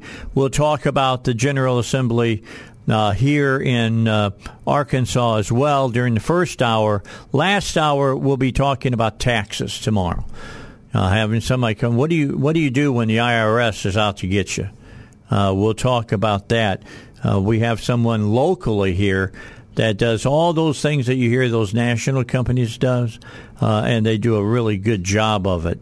You probably hear them here on the show from time to time talking about their business, but we're going to have them come in tomorrow and spend an hour here on the Dave Elswick Show and talking about all of that. And if you got some tax questions, be ready to call in tomorrow, 501-823-0965, and they'll be ready to try to answer and try to help you out with those. Some interesting things are going on here in the country dealing with education. And I thought this was an interesting story, especially since it happens or is happening up in Seattle, which is not part of the country that you think people are going to be overly conservative looking at things about education. The public school district in Seattle has filed a lawsuit against the tech giants behind TikTok, Instagram, Facebook, YouTube, and Snapchat. They're seeking to hold them accountable for the mental health crisis among the youth. Now, these are studies that are coming out and showing that these types of apps do have a detrimental effect on young people. Seattle Public Schools filed the lawsuit Friday in U.S. District Court. It's a 91-page complaint. Says that the social media companies have created a public nuisance by targeting their products to children.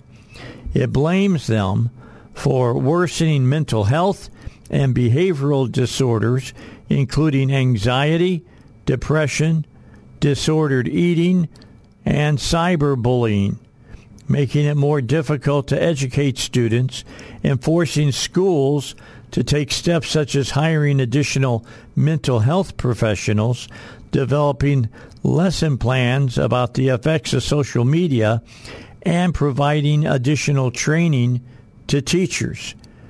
This is, by the way, the same school district that supports LGBT education in classrooms.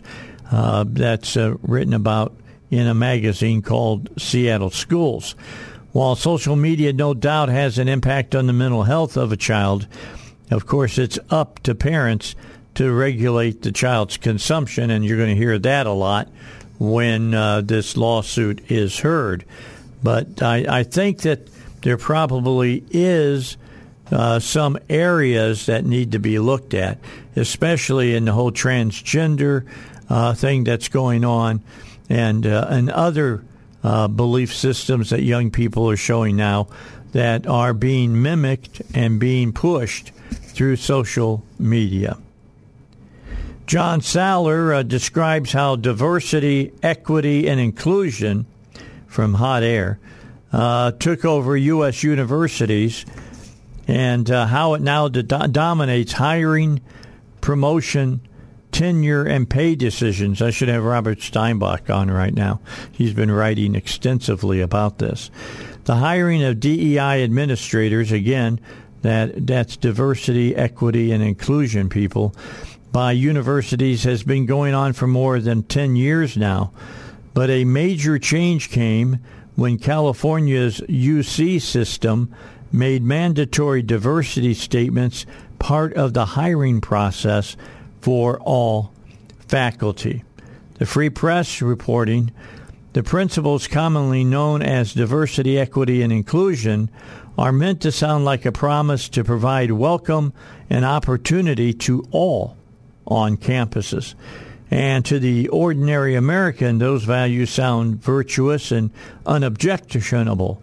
However, many working in academia increasingly understand that they instead imply a set of controversial political and social views, and that in order to advance in their careers, they must demonstrate fealty to vague and ever-expanding DEI demands and to the people who enforce them failing to comply or expressing doubt or concern means risking career ruin.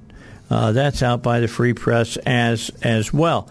Now, Robert and I have been on the air talking about this for quite some time, and I can tell you that they're absolutely right about this, that this whole idea of when they talk about diversity, equity, and inclusion, most people go, oh, that sounds good.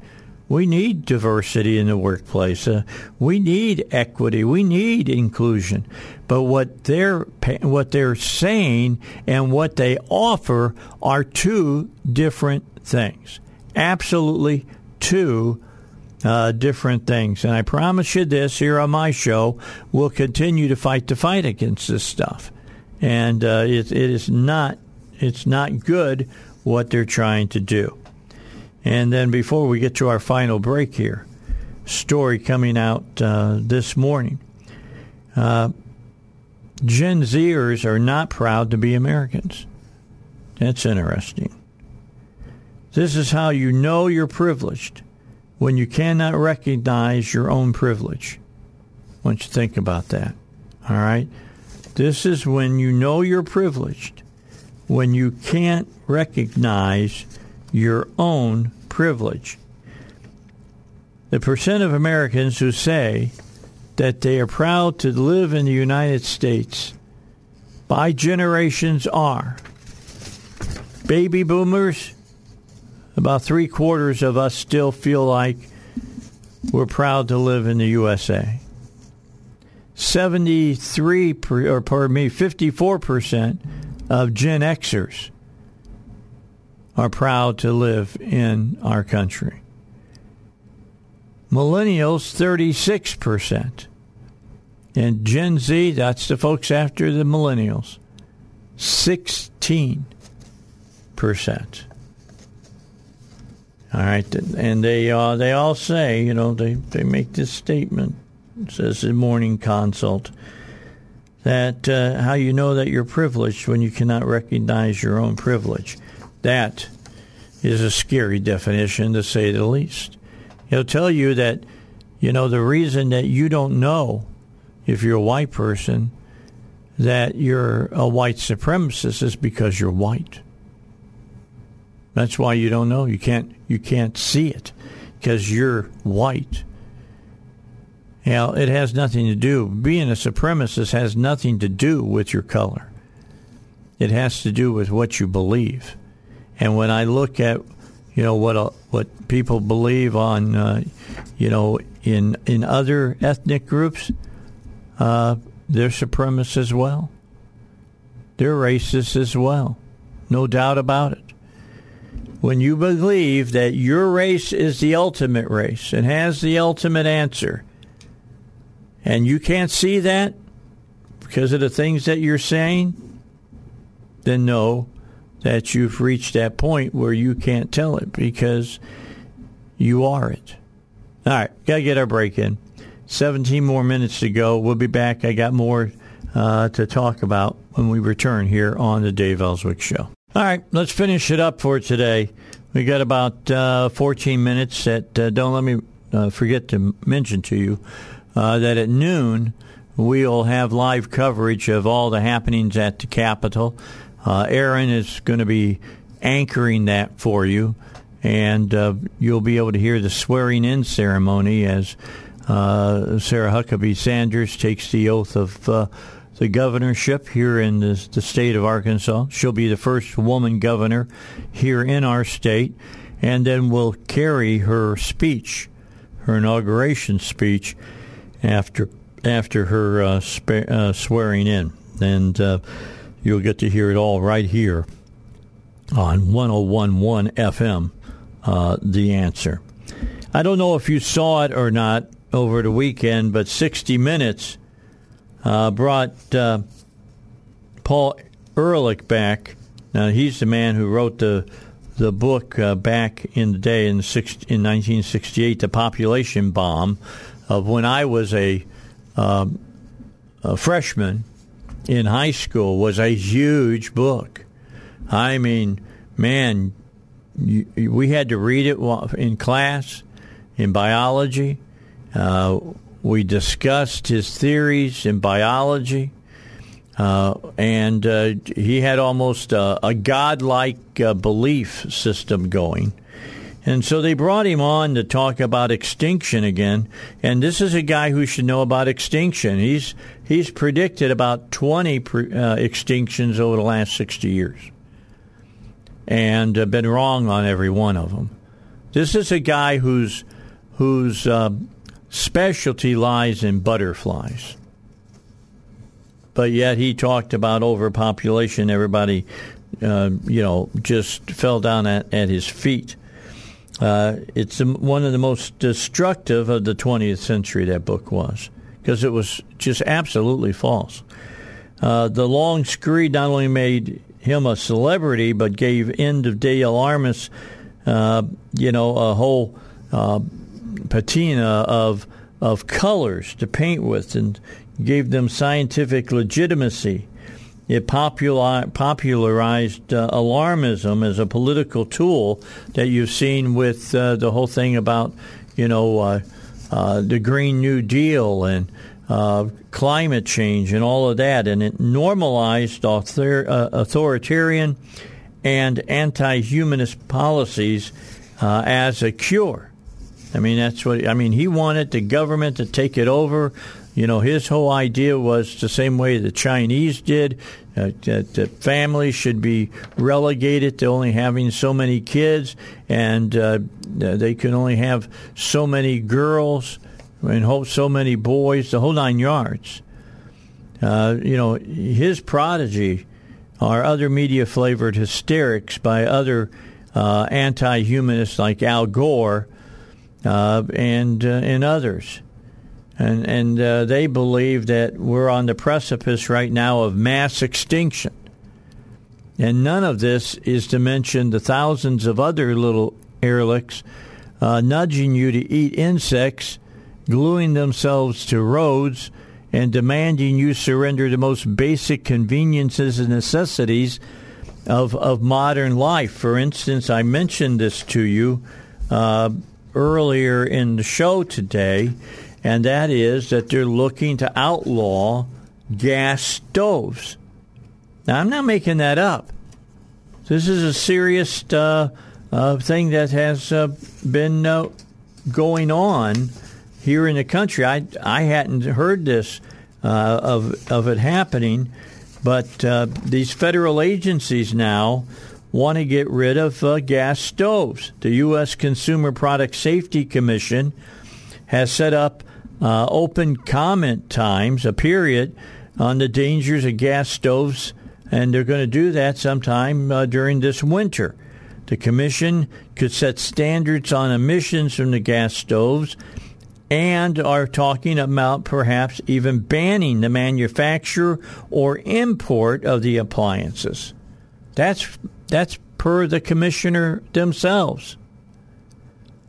Bloomberg reporting, natural gas stoves, which are used in about 40% of the homes here in the United States, emit air pollutants such as nitrogen dioxide, carbon monoxide, and fine particulate matter at levels the EPA and the World Health Organization have said are unsafe and linked to respiratory illness, cardiovascular disease, cancer, and other health conditions that, according to reports by groups such as the Institute for Policy Integrity and the American Chemical Society, says Bloomberg.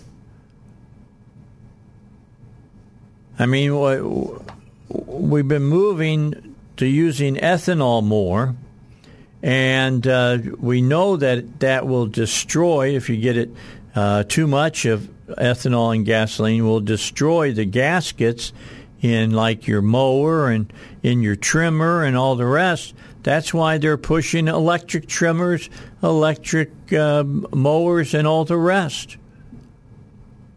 They lie to you incessantly, and they continue to lie to you. I mean, how long have we had gas stoves in the United States? And they're saying that they just discovered this now? That's BS. That's a lie that they're using for you. They want you to be living in perpetual fear, and that the only person that can save you from these cataclysmic events is the government. Like how they saved you from COVID. Har, har, har. Okay? I mean, that's what they're saying. They want you in a perpetual state of stress and tension about all of these different things, because many of you believe that the answer to those things is the government. And the bigger the government, the better it'll be. When in fact, the bigger the government, the worse it will be. I mean, why would anybody believe the World Health Organization after COVID? The battle to feed all of humanity is the opening line of the 1968 book, The Population Bomb. Now, let me read what Ehrlich said. In the 70s, hundreds of millions of people will starve to death in spite of any crash programs embarked upon now. It was likely, he went on, that the oceans would be without life by 1979. Still see whales swimming around the ocean? Still see fish? Still see plankton? Yeah, he's missed it. Well, every time he talks about extinction, he misses it. And the United States would see its population plummet to 23 million. 23 million. How many we got in this country now? Well over 300 million. But 23 million by 1999 due to what? Pesticides. We're all going to die because of pesticides. Quote, the death rate will increase until at least 100 to 200 million people per year will be starving to death during the next 10 years. He told that to Mademoiselle magazine back in 1970. When Julian Simon offered the biologist his famous wager, Ehrlich responded by saying, if I were a gambler, I would take even money that England will not exist in the year 2000. Instead, Ehrlich picked 5 natural resources he believed would experience shortages due to human consumption, Let me run over these for you. This guy back in the late 60s, early 70s, 80s, and 90s was quoted like God Almighty. Well, he lost the bet on all counts. As the composite price index for the commodities, copper and chromium and so on, fell by more than 40%. They didn't shoot up into the atmosphere because they were going to become such rare minerals. Copper, of all things, a rare mineral, despite there being 800 million new people during that time. We've dealt with this. We did a show about this. And I guess I need to do it again because 60 Minutes is still out, pushing this guy's crap. It's not merely that Ehrlich is always spectacularly wrong about the future, but that he remains unrepentant. In 2009, he's like Al Gore. When did you ever hear Al Gore said inconvenient truth was hogwash? And that it's not came true, and it isn't coming true. No, they double, triple, quadruple down on it all the time. You listen to Biden. We got to get the Green New Deal. If we don't, the earth as we know it will not exist. Ehrlich argued in 2009 that perhaps the most serious flaw in the population bomb was that it was much too optimistic about the future. We will soon be asking, is it perfectly okay to eat the bodies of your dead because we're all so hungry? Man, this guy watched too many times, watched Soylent Green. Ehrlich warned in 2014, 1 year later, there were 200 million fewer people suffering from hunger than 1990, despite there being 2 billion more people inhabiting the earth. Much like today's environmentalists, Ehrlich offered a slew of governmental programs and economic prescriptions to salvage the earth. In 1977's Ecoscience, a book he co-authored with Barack Obama's future science czar, John Holdren, Ehrlich toyed with the idea of adding sterilant to drinking water or staple foods. You hear me? Sterilants to drinking water or staple foods and compelling abortions to save the world from human beings. That was back in 1977. That was President Obama's science czar. When did you hear that talked about? You didn't. So 60 Minutes they frame up their whole thing about what the world is going to look like by having that ignorant ass on 60 Minutes and making his BS prophecies to all of you. There's no difference in listening to that guy and reading a book by Nostradamus and expecting that you'll be able to figure out what the future is going to be. Please be smart.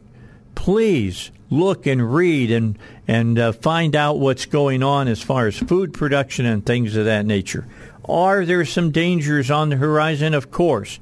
But we've met those dangers consistently, and I believe we will consistently continue to meet those dangers and surmount them.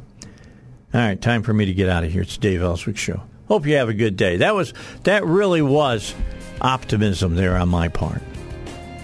Because I don't want you to believe this crap that someone like Ehrlich is out still perusing by the people of 60 Minutes and stuff. Leslie Stahl, retire! You have gotten to be a point that you are nothing more than an embarrassment to journalism. I'm Dave Elswick. I'll see you again tomorrow, 6 a.m., right here on 101. Don't forget, coverage of the governor's swearing in and her speech coming up at noon.